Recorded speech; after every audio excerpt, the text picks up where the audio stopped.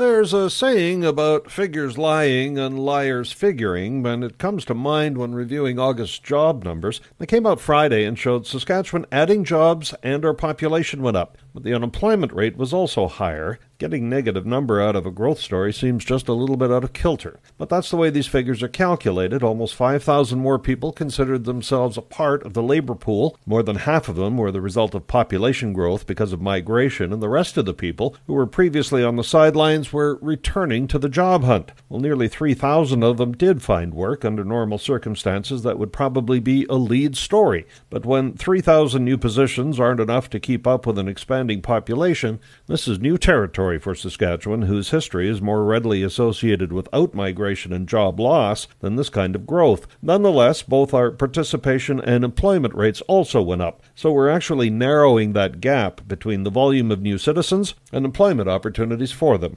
I'm Paul Martin.